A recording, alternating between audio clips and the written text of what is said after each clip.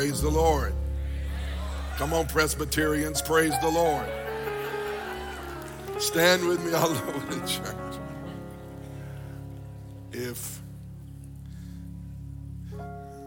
there is one thing I'm always uncomfortable with, it is when someone says all those things about Devin and I, because I know had it not been for the Lord, none of this would be. And I am certainly indebted to the Lord and grateful to God, and to God be the glory. Can you say amen? To God be the glory. Help me welcome our Athens family. Come on, tell Pastor Chris and Amy good morning. We love you.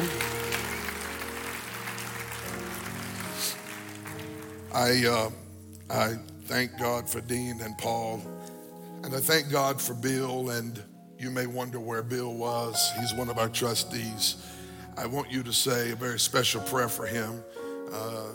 Dean was here this morning. Paul was on video. Bill is in the hospital, and he needs a touch in his body today. He's getting one, but I pray that God finishes the healing in his body today. It looks like he could go home sometime today. If not today, perhaps tomorrow. Tomorrow probably, but there's just some things God is working out. I think he's probably watching now with Doris, his precious wife. Lord, we send up a prayer for our beloved brother, Bill Barker. Bill the Thrill. Lord, we pray for him now, that while he's laying in that hospital bed needing a touch in his heart, he would receive it. I'm asking you to bring him out of AFib, calm that heart down. Lord, let it beat with regularity. I pray you'll touch him right at the place where he needs it today. We love him and we thank you for him.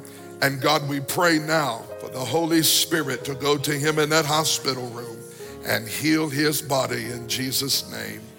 Amen.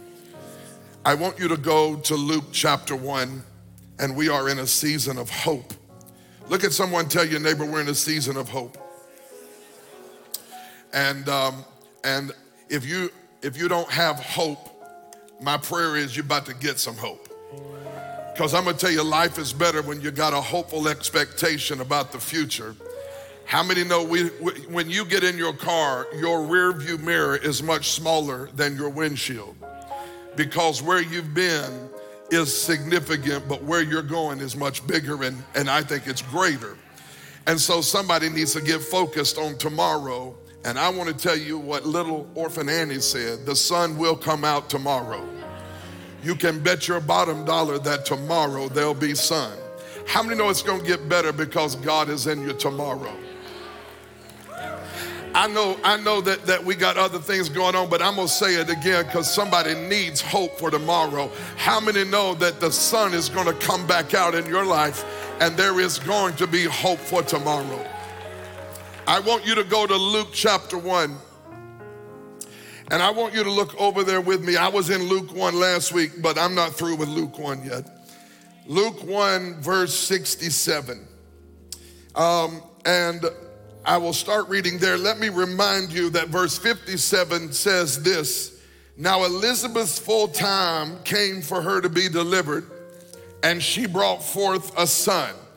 How many know that baby was John the Baptist? Yes, John the Baptist was the child's name. And now the dad, Zechariah, who has been mute for 9 months, is getting ready to say a thing. And here's what he says. Verse 67, when you got it, say amen. Now his father Zacharias was filled with the Holy Spirit and prophesied, saying, blessed is the Lord God of Israel, for he has visited and redeemed his people and has raised up a horn of salvation for us in the house of his servant David.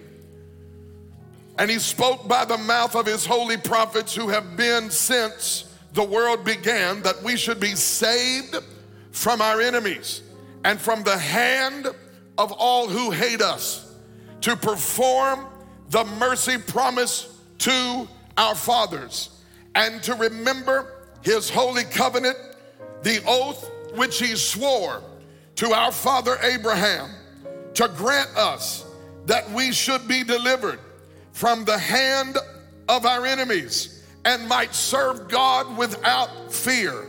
Boy, this is good right here. How many know God wants you to serve him without fear? In holiness and righteousness before him all the days of our life. And you, child, now watch this. The father is singing a prophetic song, and then he begins to sing over his son, John the Baptist. And you, child, will be called the prophet of the highest, for you will go before the face of the Lord to prepare his ways, to give knowledge of salvation to his people by the remission of their sins, through the tender mercy of our God, with which the day spring from on high has visited us, to give light to those who sit in darkness and the shadow of death, to guide our feet into the way of peace. So the child grew. Somebody say, the child grew. So the child grew and became strong in spirit, and was in the desert till the day of his manifestation to Israel. And that's a lot of scripture, but I'm going to tell you that scripture is a song. And today I want to preach on this thought, a song after the silence. A song after the silence. Look at your neighbor, say, neighbor, I may not sound good, but I'm going to sing anyway. Yeah. In fact, my prayer is this morning that this whole congregation be turned into a choir, and that some people who've been sitting in silence come out of the silence and begin to roar with a song of worship and a prophetic song of praise. And I feel like somebody who don't even think they know how to sing is going to have a song that shifts the atmosphere and that moves heaven a little closer to earth. How many are thankful that there is a song after the silence? Father, bless us today. May the word of the Lord pierce our hearts. May hope rise. May doubt die. May our faith be strengthened. Oh God, we need you. And we look to you today for your help, for your hope, and for your strength in Jesus' name. And everyone said amen. You can be seated in the presence of the Lord.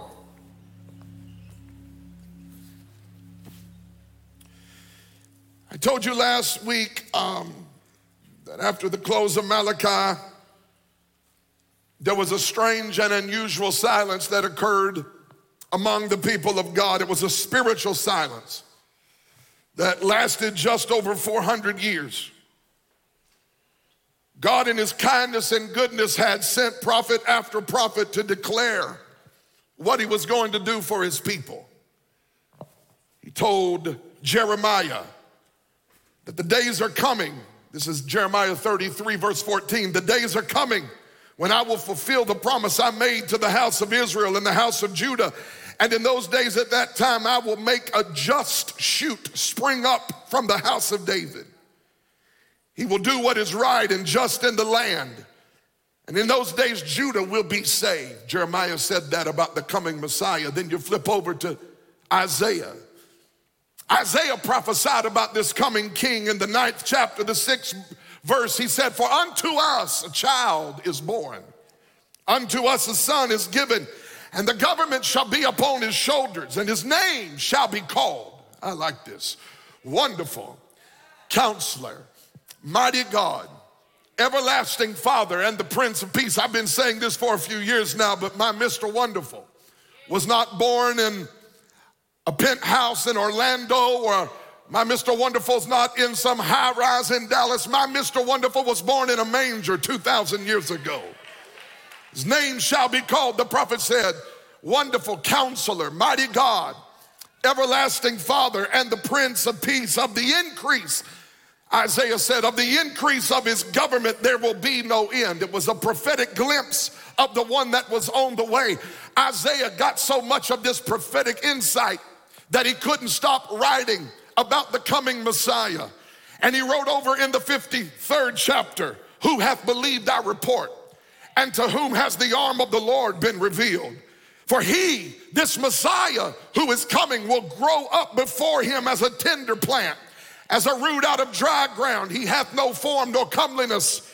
And when we shall see him, there is no beauty that we desire of him. He is despised. He will be rejected by men, a man of sorrows and acquainted with grief. And we hid, Isaiah said. He saw this. He didn't know what he was seeing, but he saw prophetically that the people of God would hide their face, the third verse says, from him, for he was despised, and we esteemed him not. Surely, Isaiah said, he will bear our griefs. He carried our sorrows, yet we esteemed him stricken, smitten of God, wounded and afflicted. But he was wounded for our transgressions. He was bruised for our iniquity. The chastisement of our peace will be upon him. And by his stripes, Isaiah said, one is coming whose stripes will bring healing to his people. You understand that when Jeremiah and Isaiah and every other prophetic voice prophesied about the coming Messiah, they did it hundreds, some thousands of years before he came. And after this prophet Malachi spoke, there was 400 years where there was no more prophetic voice telling us about the one who was to come. Over 400 Old Testament prophecies spoke about the coming Messiah and the Redeemer who was to come. Jesus did not just shoot up out of nowhere. The seed of the Messiah was planted in the Garden of Eden. In the midst of the first failure of humanity, God already had a plan. I'm thankful that Jesus didn't decide to die one day in Jerusalem, but the Bible said before the foundation of the world, he was already decided to be the Lamb who was slain. You need to understand that Jesus was not just an arrival, he was the fulfillment.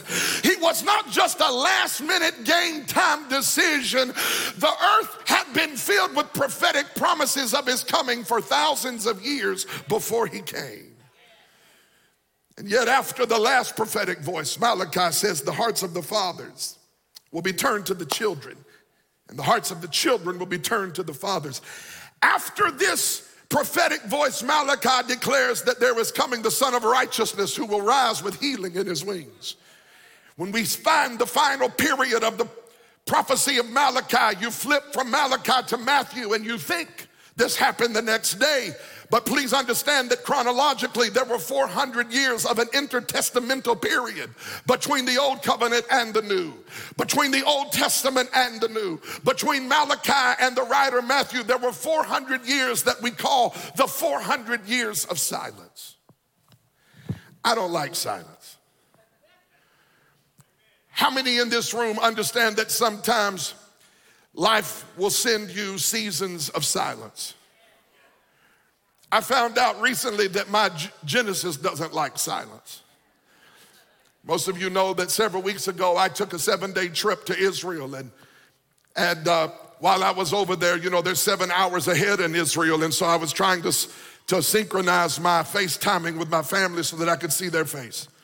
And everyone processed seeing my face like they usually do. It wasn't that big a deal to them. But there was a 19-month-old in my house who, when she saw my face, it was a bit of a different response. And so about the third day, I forgot about FaceTiming everybody else because they all had stuff going on, but there was someone excited to see me. So I started FaceTiming my Genesis. I said, I need to see Genesis. And so she would be playing or something, and she would see my face, and she would get that kind of that attitude and sass that she has. And you know, she was playing hard to get with me, but then she warmed up and started kissing the phone because she missed her daddy. And the night that I got back, I was jet lagged. I was trying to get back in my system. And we've been taking Genesis on a journey as a 19-month-old of sleeping through the night. She hasn't gotten the memo yet, but we're still working with her, and there is a work going on in process. And the night that I got back, she woke up at 3 o'clock in the morning. And I am in another stratosphere of sleep. I am in REM sleep. I am beyond this world. I am in another place catching up on sleep. And all of a sudden I hear her screaming out of her baby bed, which is in our bedroom. And she says, "Daddy, Daddy." And I said nothing. And Devin tapped me. She said, "Let her cry for a minute." And we're trying to process this whole thing of getting rest. And so she didn't take silence for an answer. A few moments later, she said, "Daddy, Daddy." And I said, "I better go get her. I want to hold her. I want to squeeze her. I ain't seen her in 7 days." And Devin said, let's let her be for a minute. Let her be for a minute. And the third time she said, "Get up." It's true. Ask Devin. She said, "Get up, Daddy. Get up." It's 3 o'clock in the morning. It's Saturday night. I got to preach the next morning. I get up early on Sunday. And I said, I got to get up. I got to go see her. She doesn't like that she can see me in the bed laying there and I am not responding to her voice. She doesn't like silence. She wanted me to respond. How many know, if the truth be known, we like for God to respond? And how many can agree with me that we like him to respond immediately? But can we be honest this morning and tell the truth? And can we just get this out on the table that sometimes God does not immediately say something?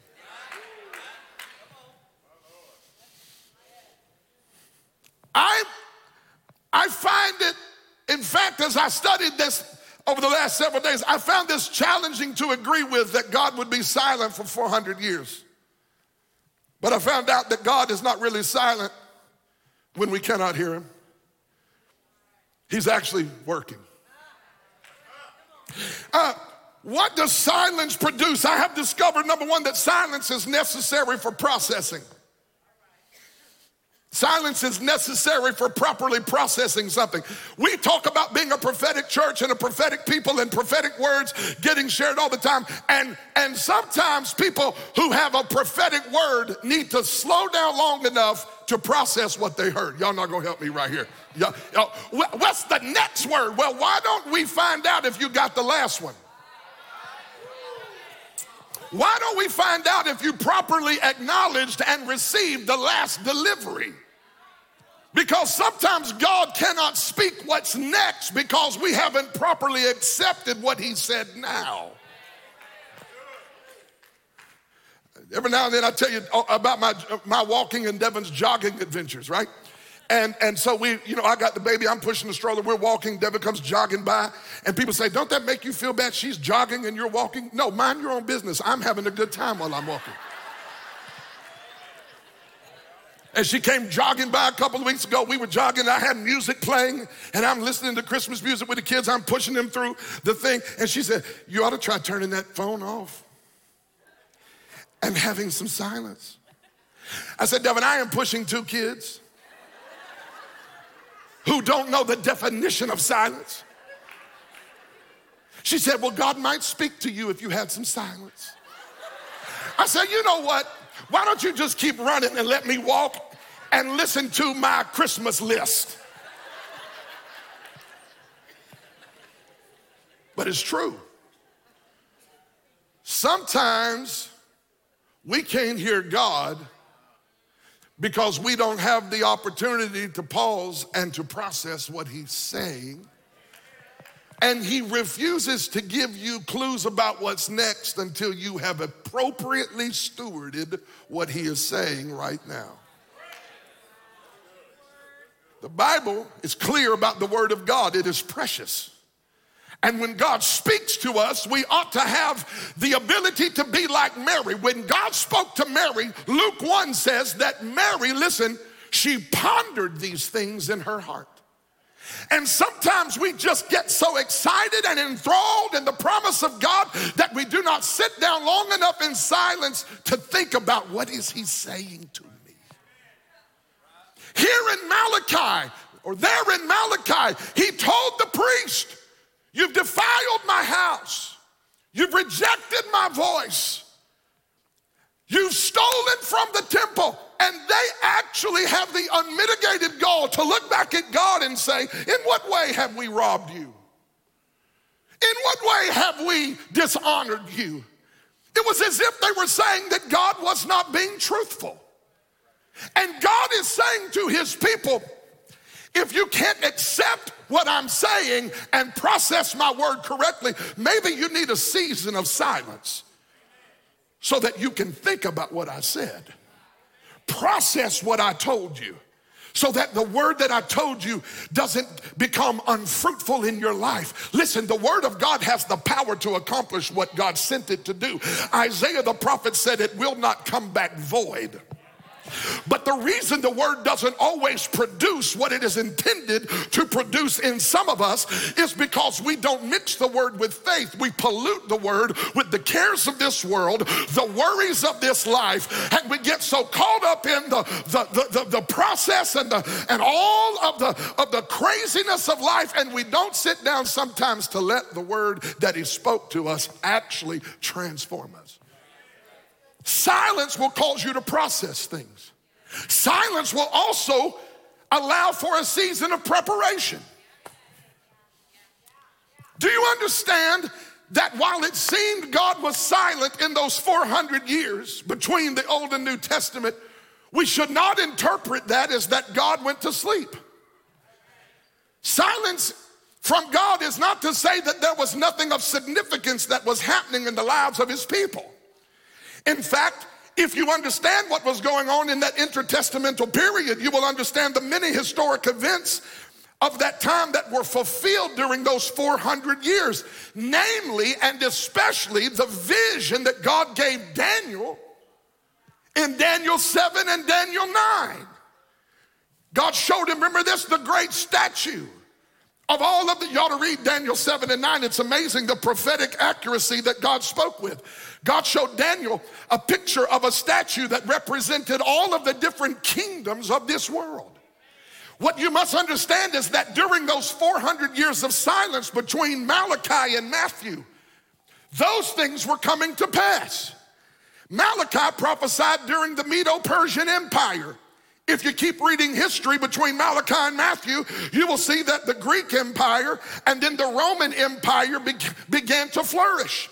The Jews had been allowed to rebuild Jerusalem under the Persian Empire.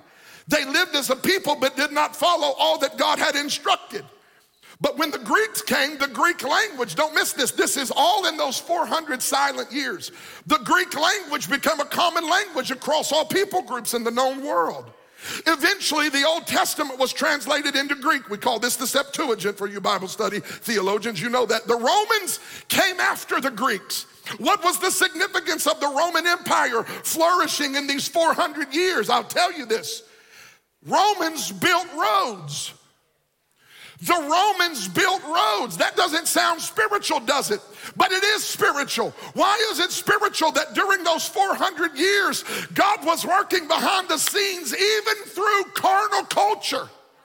Romans were building roads which would one day become the roads that carried the missionaries and carried the preachers of the gospel to tell the story of Jesus.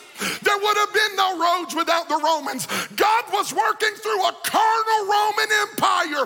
God, I feel this, to prepare the earth for the gospel.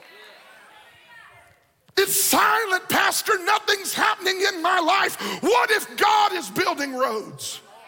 What if God is getting you ready to take you places you could have never gone? What if God is preparing things, not just what if? I came to tell you that's what he's doing. He's preparing things for you that, as Devin said this morning, you're not going to live in disappointment. When God begins to show you what he was up to, you're about to get real thankful you didn't give up. It's a time of processing. It's a time of preparation. And not only that, but sometimes silence is a time of purifying. I could have went all day without saying this one, but I found out that when we live in silence, we are left to ourselves. And sometimes when left to ourselves, we hear the voice within and we begin to discover who we really are. And I don't know about you, but when I get alone and I begin to take inventory of who I really am, it drives me back to being reminded I really need God. Some of y'all are too sanctified for this one. Some of us speak in too many tongues and you're too holy to accept what I'm preaching to you right now, but I want to tell you that silence is sometimes your best friend, because it's in the monotony of the day-to-day rush hour life that we live that we fall out of touch with how much we really need God and who we really are on the inside. It's when I sit and I am able to think about how far away from Him I was and He came for me, how much I needed Him and still need Him. Sometimes silence reminds me that I haven't arrived yet. I am not who I used to be, but I'm still not what I'm going to be. And silence causes me to come back to Him and say, Lord, don't leave me like you found me. I tell you what, there's one reason why some of you keep a loud life. It's because you don't like who you really are. I'm gonna walk around. I said something, Bob. I did say something. Some of us keep music loud. We keep friends loud. We keep our circles big. We keep our social life on the move. We post about how awesome we are on social media, and it's really it's a camouflage. It's fake. It's not real. And we need to be reminded that the social media life, we see all these people telling us how great it is. Most of the time, it's a smoke screen for the misery on the inside. I refuse to get depressed about watching somebody else's highlight reel and it's showing me how whatever my life really is. People really do need God, and people really do sometimes need to be reminded that they need God. And let me tell you this, it's okay that you are not all that in the bag of potato chips.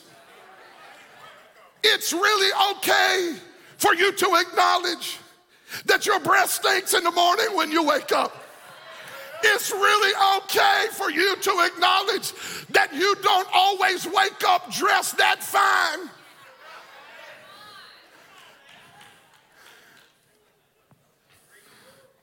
And we're not silent long enough to see our own condition.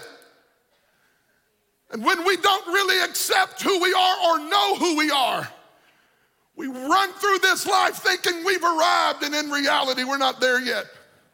And silence will purify you.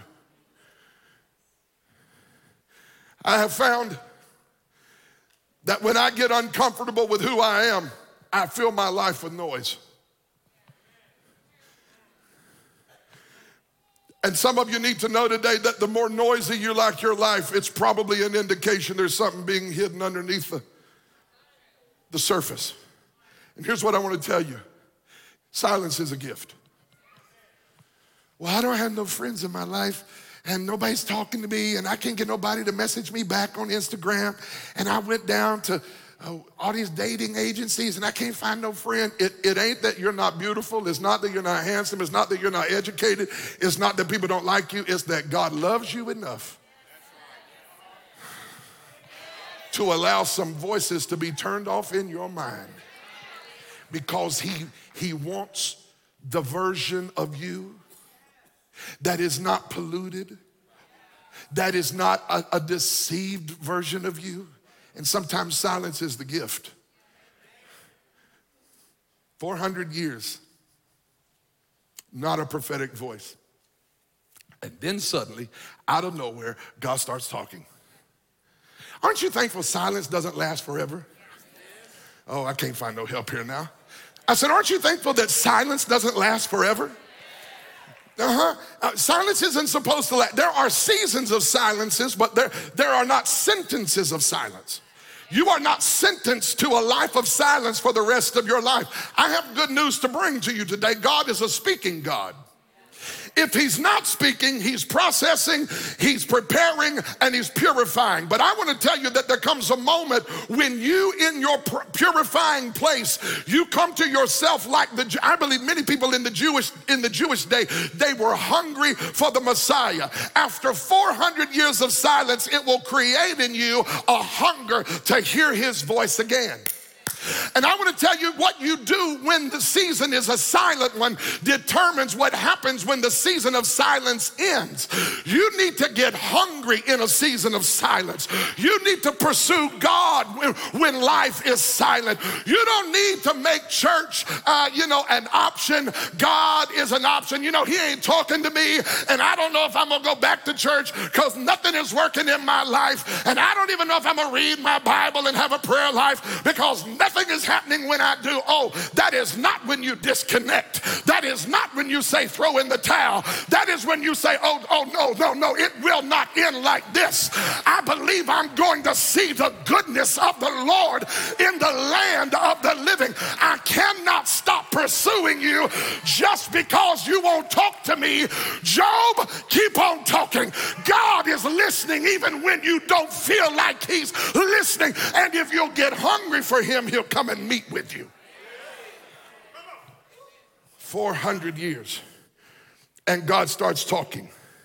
And the first person that he talks to is a priest. And you would say to yourself, well, that has no implication in my life. I am not a priest. That's only because you forgot to read 1 Peter. But we are a royal priesthood, a chosen generation, a peculiar people who should show forth the praises of him who he brought out of darkness in his marvelous light. We are priests unto God. Lord, I feel like preaching here. And we do bring sacrifices. And the sacrifices we bring to God this morning are not lambs and turtle doves and bulls, but we bring him sacrifices of praise. Praise is my sacrifice that I give to God, Lord. Praise is what I lay on the altar of my life.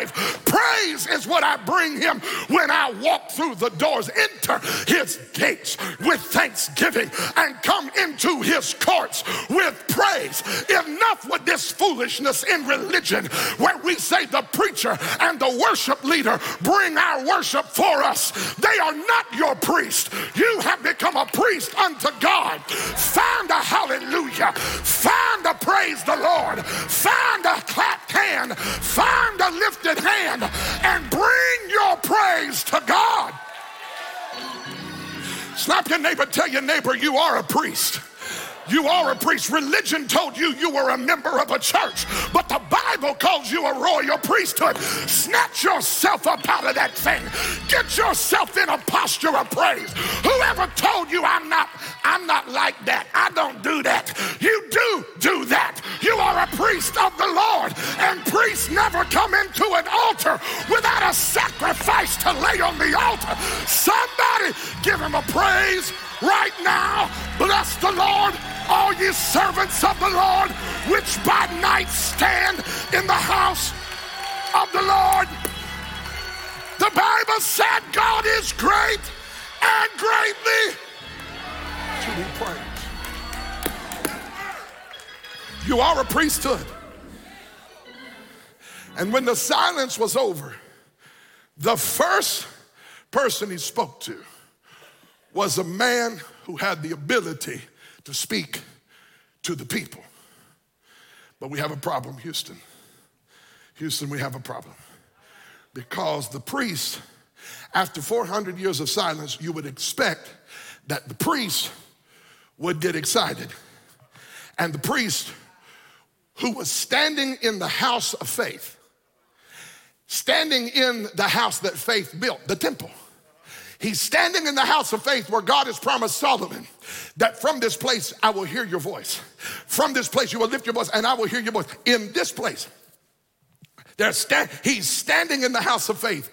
And the angel shows up and said, you're getting ready to have a son. I told you this last week. And the Bible said fear came on him. How can you be standing in the place of faith filled with fear?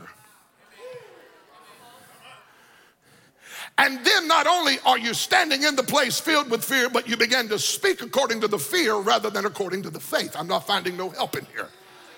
And God said, wait a minute, what Gabriel relayed to you, Zechariah, the Bible said it was supposed to produce joy for everybody. But nobody's getting joy when the priesthood is full of fear and doubt. This is why I preach into you so much about faith and strength. Because the world is looking for hope and DC don't have it. I'm gonna come over here and holler for a minute. The world is looking for hope and Wall Street don't give me any security. The world is looking for hope and they can't find it in the left or the right.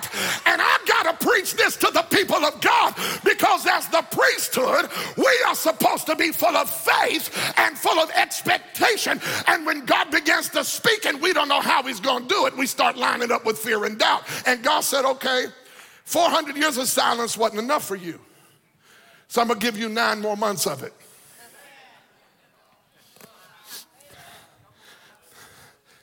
We always talk about Zechariah was mute for 9 months.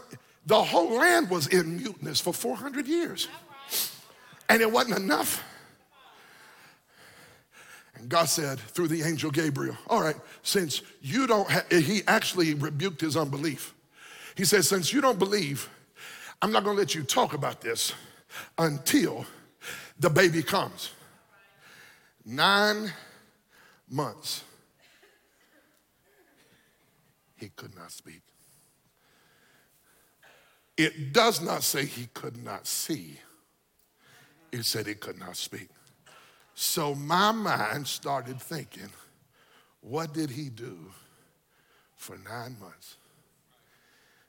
The priest couldn't speak. So what did he do for 9 months?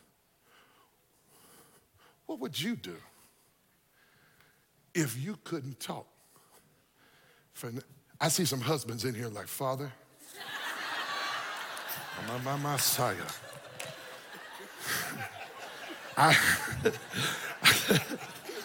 I'm wrong, but it's right. You know it's true.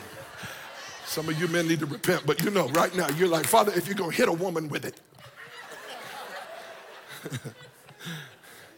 what would you do if for 9 months you could not speak? I cannot tell you scripturally and authoritatively what Zechariah did, but I can suggest what my mind would let me see that could be scriptural. 9 months as a priest, he spends time among the people like he normally would, and he starts seeing things. He sees the woman with the issue of blood. He sees the man who's paralytic that gets drugged around by his 4 friends. Oh, no. We know about them because later on Jesus would heal all of them. But for those 9 months, they were alive. They were in the city. And here is this priest who for 9 months is seeing the blind man, seeing the lame man, seeing the sinful woman who had a past. He saw all of the problematic issues and the people of Israel. He passed by the people who were broke down in life, the man that was laid at the pool of Bethesda. He saw it all as the priest couldn't speak, but he saw it. And I believe the priest, Zechariah, seeing the plight of all of the people, started thinking about the angelic visitation. I feel this thing that he had in that temple. And he was thinking, my God, I almost missed it. I almost missed it. God was trying to show me he's up to something. He's bringing hope and salvation. And me and my religious self, this is the Wallace Unauthorized Translation. I can see Zechariah processing what he had seen in the temple and what he was watching as he walked through the city. And all of the people whose lives were in shambles, they were looking for hope, but had found hope in no other place. For 9 months, he couldn't say anything. And then verse 57 of Luke 1 says, and in the fullness of time, Elizabeth gave birth to a son. Boy, there's a sermon I like to preach in that first chapter of Luke. It's called Don't Let Your Cousins Name Your Baby.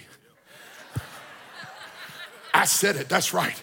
Don't let your cousins name your baby. Do you know why? Because after waiting 9 months and 400 years, Elizabeth was about to use her virgin womb to give birth to a prophetic voice that would shape the very landscape of the religious landscape of that day. And he was about to change some things. And instead of calling him what heaven wanted him to be called, all her cousins said, call him Zechariah Jr., because the church doesn't understand how to name something new and how to allow God to do something fresh. We are always trying to clone the next generation.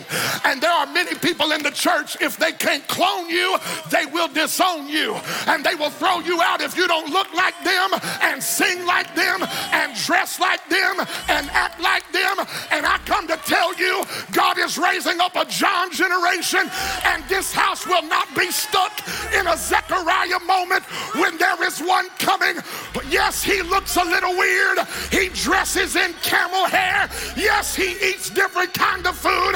He'll dip a locust in honey, about to head off and say, repent ye, for the kingdom of God is at hand. But I've made up my mind. Feel the Holy Ghost. I've made up my mind I will not miss Jesus, because I don't know how to hear the voice of John. God, don't let your cousins name your baby. But that ain't what I'm preaching. He takes him on the 8th day. He still can't talk. He takes him on the 8th day. And they bring him, oh, that's good, the 8th day. 8 is the number of new beginnings. And God wanted his name to be changed because there was a new beginning getting ready to be begun in the place of Israel. And God said on that day they took him to circumcise him and to tell everybody his name. All the cousins and the family were there. And they said, oh, look at Zechariah Jr. And Elizabeth said his name will be called John. And they said, no, wait a minute. Ain't nobody in your house named John. And they looked at Zechariah, the mute preacher, and they said, what do you want to call him? And he said, bring me the pad, the iPad. Sorta. It wasn't an iPad. It was actually a wax pad with wax on it, and it had a writing instrument. And when they brought it to him, they fully expected Zechariah to call his son after his name. But Zechariah said unequivocally, without discussion, without comment, without voting, without your approval, his name shall be called John. And everybody freaked out. Why? Because the priest didn't call him by something that had already been. He called him because of what he was going to be. And I want to tell somebody who feels like you can't be what the church used to be, there's a reason why you are divinely disrupted on the inside. It's that God is not trying to reproduce what has been.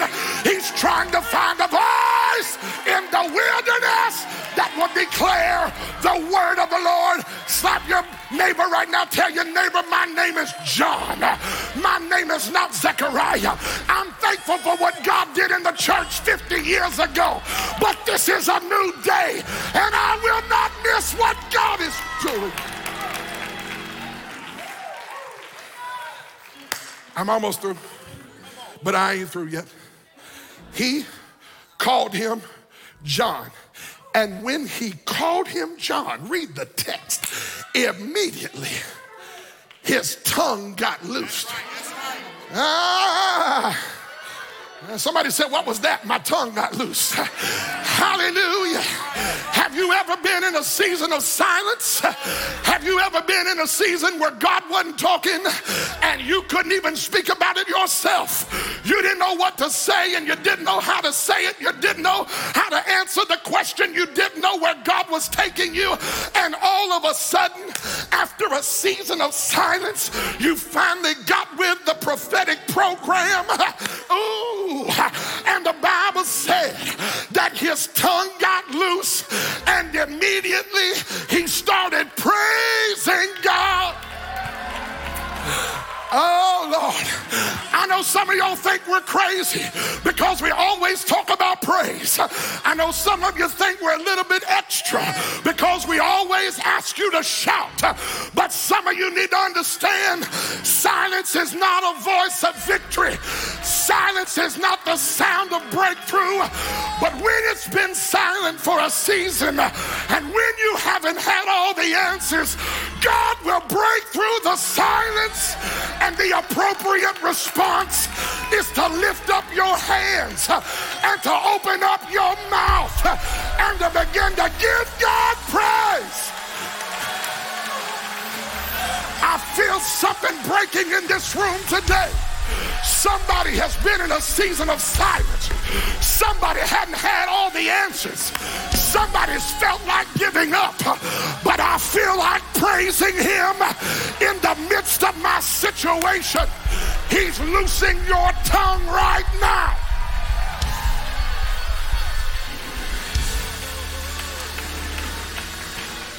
He started praising God. And that would be all I needed to preach this message. But he doesn't stop with praise. He sings a song. Touch somebody, tell them to sing a song. Now you may not know this, but this is a song. And in the early church, they called it the Benedictus. It was a song. Do you know that there were 4 songs sung during the Christmas narrative? Mary sang the Magnificat. Simeon sang songs of thanks that God let him live long enough to see the salvation of Israel. And the angels sang Gloria. Glory to God. There were 4 songs associated with the Christian narrative, the Christmas narrative. But this is the 4th song. It's sung by the priest. His name is Zacharias, and the name of the song is the Benedictus. And the 4th century church put this prophecy and this song to music. Yeah. Can you imagine what it sounded like? When after 400 years plus 9 months of silence, he said, y'all been singing long enough. Let the priest sing. So what did he sing? I told you what he sang. He sang, blessed is the Lord God of Israel, for he has visited. I feel an old preacher spirit on me right now. He has visited and redeemed his people. And then I got blessed on verse 69. This is the verse that blessed me in the song. It said, God has raised up a horn of salvation. Now, when you start talking about a horn of salvation, immediately my mind takes me to Daniel 10. And there's a story about a beast and the 10 horns of the beast that were the ruling rulers and the kings of the kingdoms of this world, and how they resisted the Holy One of God. And what God was saying is, the earth has their kings, which are represented by the 10 horns. But God said, I got my own horn that I'm going to exalt over every king on the earth. Because what he was saying is, there is no king like King Jesus. Can I preach about Jesus in here? Some people have made church about everything but Jesus. But I'm going to tell you right now, there's no rest without him. There's no healing without him. There's no deliverance without him. There's no hope without him. There's no peace without him. Anybody glad for the horn of salvation? His name is Jesus. And I didn't come to tell you the world doesn't have a horn.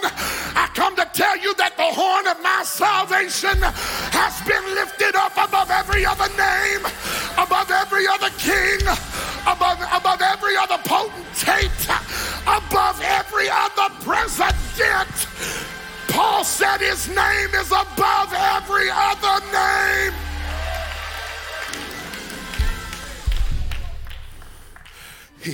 Why are you so loud? Why are you so loud? Because he loosed my tongue. Have you not noticed that every other people group, every other movement, every other thing in this nation is getting louder, and the church has become so politically correct? We've gotten quiet while everybody else turned up the volume. Slap your neighbor, tell them, neighbor, in the name of Jesus, I loose your tongue. I loose you to declare the goodness of the Lord. You've been silent long enough. You've been quiet long enough. The earth is in darkness. You know the light. Open up your mouth. Turn the light on.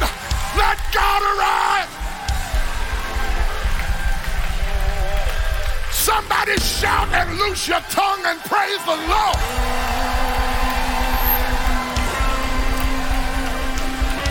I'm done with this. I'm done with this one here. The Bible said in verse 71, God raised him up that we might be saved from our enemies. Now let me first of all suggest and help us understand something. Having just returned from Jerusalem, I want to tell you this. The original application and the import of this text is not that he was speaking to the church. He was speaking to the Jewish people.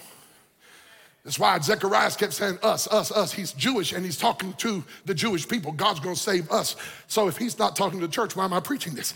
Because if he was faithful to the Jews, y'all missed what I just said. If he was faithful to Abraham's seed, then he is faithful to commit himself to do what he told us he would do for the church. Well, what did he say he would do for the church? I'm glad you asked, because Matthew 16 says he made this declaration standing at Caesarea Philippi. Up on this rock, I will build my church, and the gates of hell shall not prevail against it. I come to praise God today that God raised up a horn of salvation to deliver us from the very hand of the enemy. Drug addiction was a hand. That hand had your life, but the horn of salvation was raised up to deliver you from the hand of drug addiction. That lying spirit had a hand, but God raised up Jesus to deliver you from the hand of the enemy. The devil wanted to kill you, and he thought he had you in his hands, but God delivered you from the hand. You've been delivered from the hand. Devil thought he had you. How in the world did you get delivered from the hand of the enemy? It's the same way Jesus got delivered from the hand. On Friday, rewind, let me run back one day sooner. There was a woman that anointed him with oil. She anointed him for his death. Have you ever caught that? She put oil on him for his death. How did he get delivered from the hand of death? I tell you how. When you got the oil on your life and the devil puts his hand on you, you'll slip right through. Oh God, I better quit because I feel like preaching. Have you ever been anointed by the Holy Ghost? It will explain to you how drug addiction cannot kill you. It will explain to you how the devil couldn't take you out. It looked like the devil snuck up on you and had you, but the oil caused you to slip through the hand. When something's difficult, we say it would be easier to catch an oily pig. How many know what I'm talking about? You know, can you catch that? No, you can't. I've seen this thing at these, what did we go to, Devin? The rodeos. And they let these kids run out in the mud pit with the oily pig, and they try to grab the pig. The pig's oily, slips right through the hand. That's why you slip through the hand of the enemy.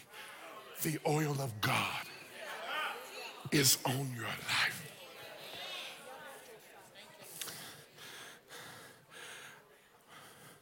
We have been delivered from the hand of the...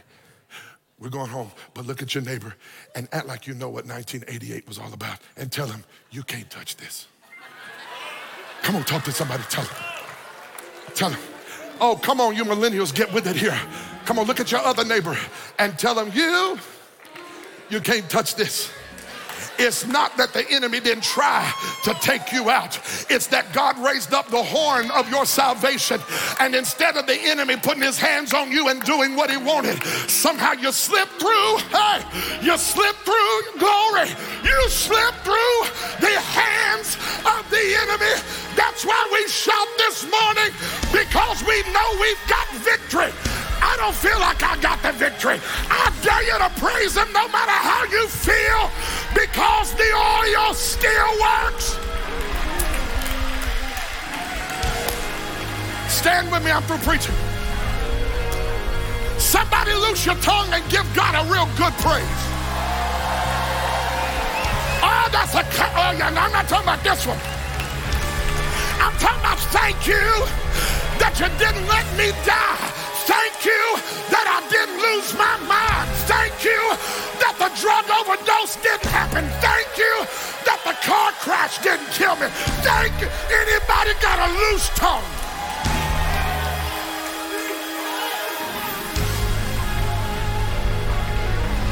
And I'm through here. He says to John the Baptist, you're going to be mighty and you're going to be a voice. And look at what the last verse said. It's not part of the prophecy, it's the fulfillment of it. John the Baptist waxed strong in spirit. The anointing increased on his life. Now you may think that was just happenstance, but I believe it happened because his father prophesied under a mighty unction. This son of mine, John, is going to turn the hearts of many back to the heart of God. I'm going to end with this one right here in Christmas time. Be careful what you speak over your children. Your words are a self-fulfilling prophecy.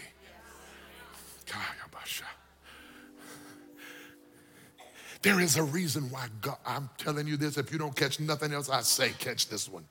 There is a reason why Zechariah could not speak for 9 months.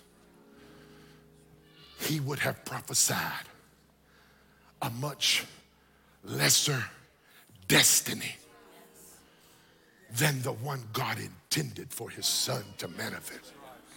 So God shut him up until he got full of faith. And then he started speaking about his son. Lord, I feel the Holy Ghost here. He started speaking about his son. Look at John 1, look at Luke 1. I'm gonna give it to you one more time and we're going home, but watch this. When he begins to prophesy, he says, you child. He's standing over the baby bed of John the Baptist. He ain't got no camel hair on at that point, I don't think. He's nursing at Elizabeth's breast. He's not eating locusts and wild honey yet. While he's laying in the bosom of Elizabeth, Zechariah understands now that his tongue has been loosed, that there's power in declaring the prophetic word. So he says to John, you child, you will turn hearts toward God. You will go before the face of the Lord and prepare his ways. You will be a prophet of the highest. And it happened just as John said it. The greatest gift some of you can give your children this Christmas season is not the laptop they've asked for. It's not the Xbox 390. Oh, it's 360. I know that. I'm just checking to see if you're listening. The greatest gift you can give your child is not a new iPhone Pro 14 Max Ultra Huge. The greatest gift you can give your child is a prophetic word.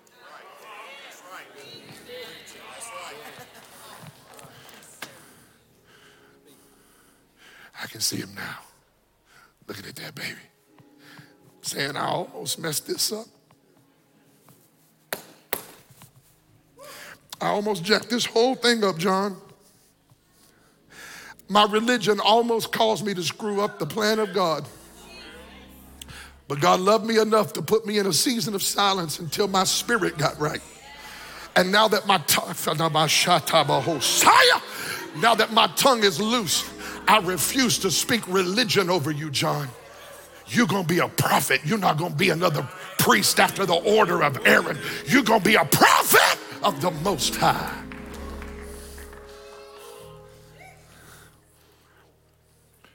Speak to your children's future.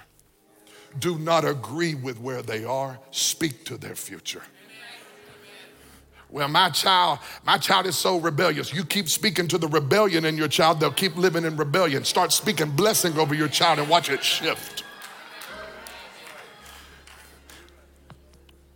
Well, I give my baby everything they want, and they're still miserable. Because stuff doesn't create identity.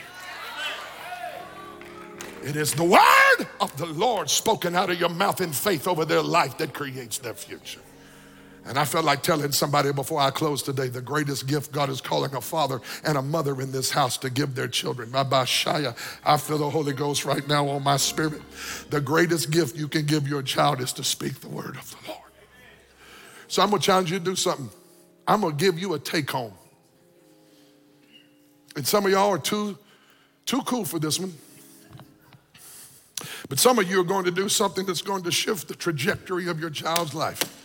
I want you to go home over the next 13, 14 days and write a prophetic word over your child. You say, well, I don't know if it's truly prophetic or not. If you'll pray and ask God, he'll give you a word. Write it down and put it in an envelope. And put it under that tree with all those other games.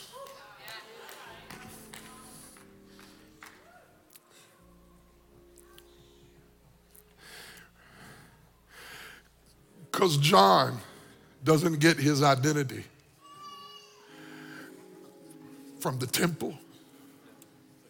He doesn't get his identity from the cousins.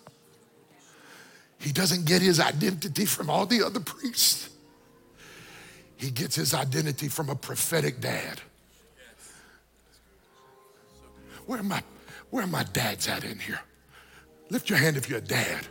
Come on, I need some. I'm not meaning arrogant, but how many are proud to be a daddy? Yeah. You get beat up enough in society, you ought to be thankful God allowed you to have some children. I want to tell you this right now, this house will not produce anemic, weak, broke down, impotent men. We're going to have some fathers that know how to shape the future of a generation because we know how to shape the heart of our children. So dads, go home.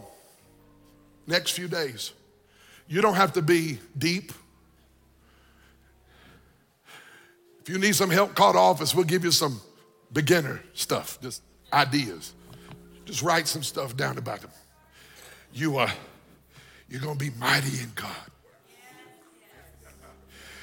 You're going to do great things for the Lord.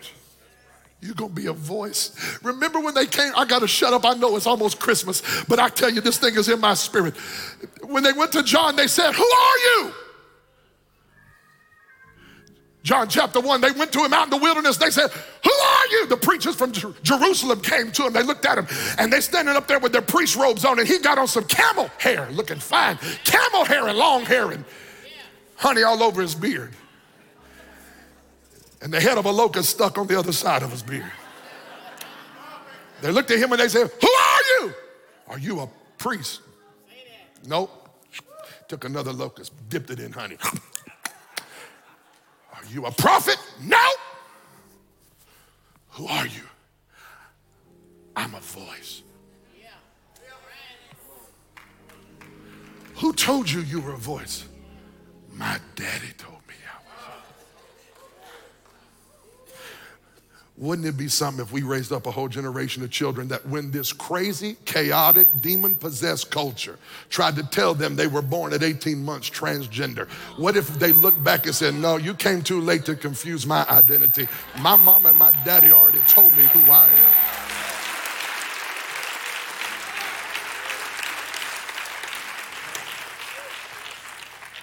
Got kids losing their way in the church because parents parents in the church thought they had to experience God for themselves, and they put the kids back there all by themselves, and they never told them who they were in God. I rebuke the lie of the devil. If God's going to loose your tongue, it's not just so you can praise the Lord. It's so that you can prophetically speak over the future of your children. So we're going to do something, brothers. I'm asking fathers, and if, sweet lady, if you're a single parent mama and you don't have a husband in your home, I want you to know that you can write this for your children. And if you don't want to, I just feel this in my spirit. I was about to say it, and I don't say things I can't do. So if I say I'm gonna do it, I'm gonna do it. If you're a single parent mama and you need somebody to write a word over your child, you don't feel comfortable, you call the office of this church this week. I'll sit down at my office and write a prophetic word over every one of your children for the single parent mamas in this place. I believe in the word of the Lord that's strong. They will not run to social media to find their identity. They won't run to that mess if you tell them who they are. I want every father in this house.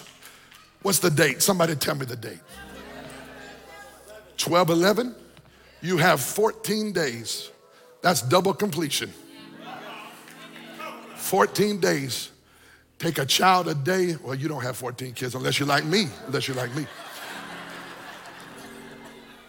Take some time to sit down and write perhaps the most significant gift you'll give them all year. Speak over their future. If you're in this place, I'm going to ask you to bow your head, and in just a moment I'm going to release you. But if you need ministry, I'm going to open this altar up to you. If you're in this place and you've been in a season of silence, and you need the Lord to loose something that's been bound up on the inside of you. If you've been in preparation and you've been processing and you've been purifying, and this season of Christmas cheer has not been one of cheer so far. I just believe God wants to do something in somebody's life who's been in a season of silence. If I preach to you today and the Lord is loosing your tongue, lift your hand right now. You just say, I feel God doing something in my life. If you need someone to agree with it and you want prayer in it, I want you to come out of your seat and come stand with me right now. Yeah. Listen, as they come, we'll be here Wednesday night at 7. You go when you got to go in the peace of the Lord. People are going to come pray. I want Tobin and the team to come. I want us to worship the Lord in just a moment. I just feel like in this moment, God wants to come into agreement with some people who've been in a season of silence, and something is breaking up on the deep place of you. In the deep place. Your tongue is getting ready to be loose. Your life is getting ready to break open. Maybe you've been in a season of unbelief about the promises of God over your life. Maybe you've been struggling to believe in the purpose and the plan of God for your life. Maybe you have a hard time accepting those promises, those prophetic words, those prophecies. Maybe the enemy got you believing God can't do all that. But you still have a future. And God ain't through with your life yet. Spirit of the Lord. Come on, lift your hands all over this church right now. I want those that came to the altar just begin to help me pray. I'm about to come back. I'm just going to pass by and come into agreement with some people. But right now, tongues, hearts, minds, souls that have been bound up even in silence. I just want you, if you're in this room and you're left, I know some people got to go, we understand that. But if you're in this room and you're left, I need you to begin to lift your hands and just begin to loose your own tongue and praise God. Come on, just fill this room with some worship right now. Hallelujah, hallelujah.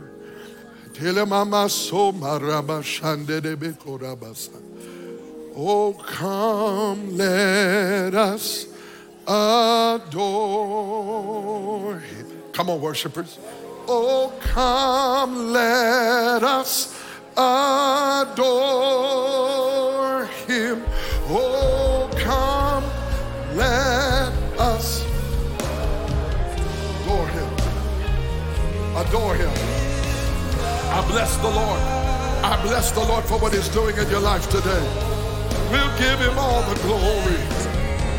I praise you for what you're doing in her life right now. Loose her into a season of singing The devil tried to steal your song, but I thank you, God, for breaking her through right now. I thank you, God, for breaking. Come on, people of God. Hey, I loose you to sing again. I loose you to sing again. I loose you to sing again.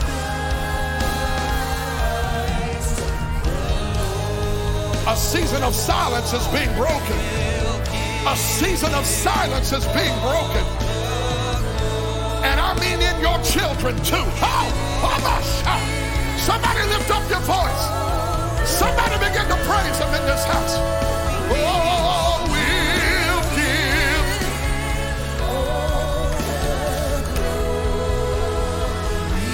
Holy Spirit, I thank you for setting it completely loose, totally free. Hallelujah. I pray right now, God, that a season of questions, a season of silence, even if doubt is being broken. Oh, my Shanta. Holy Spirit, I thank you. Oh, come, let us adore. Holy Ghost, thank you. Holy Spirit, thank you for touching her life today. Hallelujah. Come on, lift your hands, family. Lift your hands and give him worship. Oh, come. Spirit of the living God, I thank you right now that a season, an extended season of silence is being broken. Sing. I hear the Lord saying it's okay to sing again. Hallelujah. Every hand lifted, every voice lifted. We give you all the glory.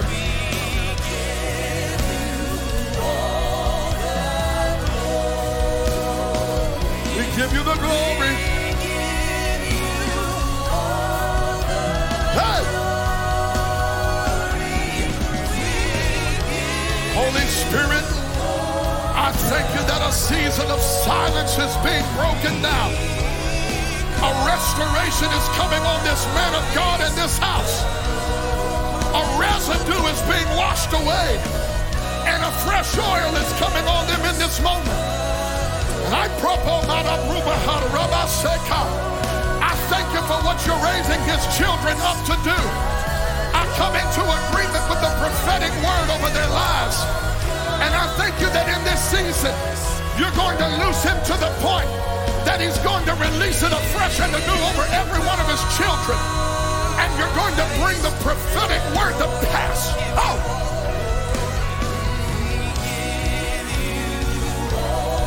Thank you, Holy Spirit. We speak blessing over this house. We speak blessing over this house.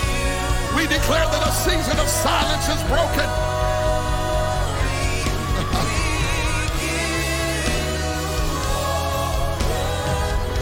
This is crazy. Is this your baby? His name is Emmanuel? God told you to bring him to the altar. Well, Emmanuel, you are a prophetic sign. Emmanuel means God with us. And God is with you. I bless you. I bless you. Come on, speak blessing over this family right now. Lord, we bless this house. We bless this house.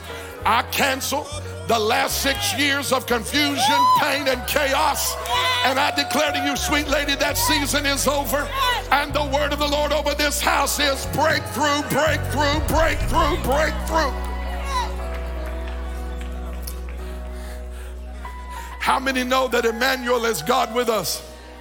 Somebody who's thankful that he's with you, lift your hands one more time. Hallelujah. Hallelujah. We declare it in the name of Jesus. We declare it in the name of Jesus. I declare right now that the next season of their life is not one of silence. It is one of singing. It is one of song. It is not just a song that we sing off a screen. But God's about to put a prophetic song in some of your belly, in your spirit. You've never sung prophetically, but you're about to. Some of you never even spoken prophetically, but you're about to. And I declare right now that the enemy will not silence you another day. I loose your tongue in the name of the Lord Jesus Christ. Lay your hand on your neighbor's shoulder before we shoot out of here and tell them, in the name of the Lord, I loose my neighbor's tongue right now. Tongue to sing praises, tongue to prophesy the word of the Lord. We declare this will not be a season of silence, but the silence must shift. The word of the Lord must come forth. We thank you for it now. Come on, let's sing that, Julian, before we come out of this room right now. Come on, everybody lift that up. God bless you, we love you. We'll see you Wednesday night at 7. Oh, come.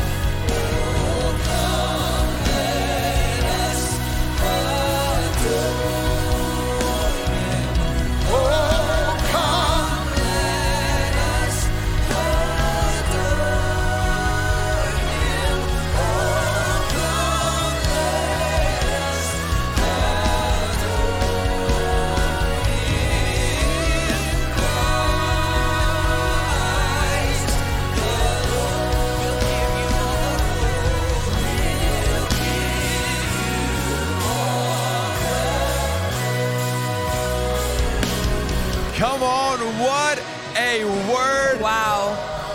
Hey, if you jumped in about halfway through the sermon, I'm telling you right now, you got to go back and you got to watch the whole thing over. You got to watch all of service. It was an incredible day here at church. So powerful. My name is John, not Zachariah. Okay. Don't let your cousin name your baby. I received that word for myself. You better. So powerful. Come on. So powerful. Like Mike said, if you didn't watch the full service, go back and watch it. Yep. I guarantee you it will bless your spirit today. For sure.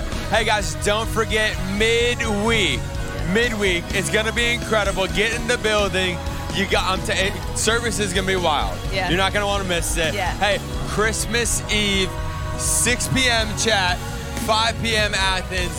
Going to be an incredible day. You got to get in the building for Christmas Eve. Yeah. We love you guys, and we'll see you for midweek, all right? Love y'all.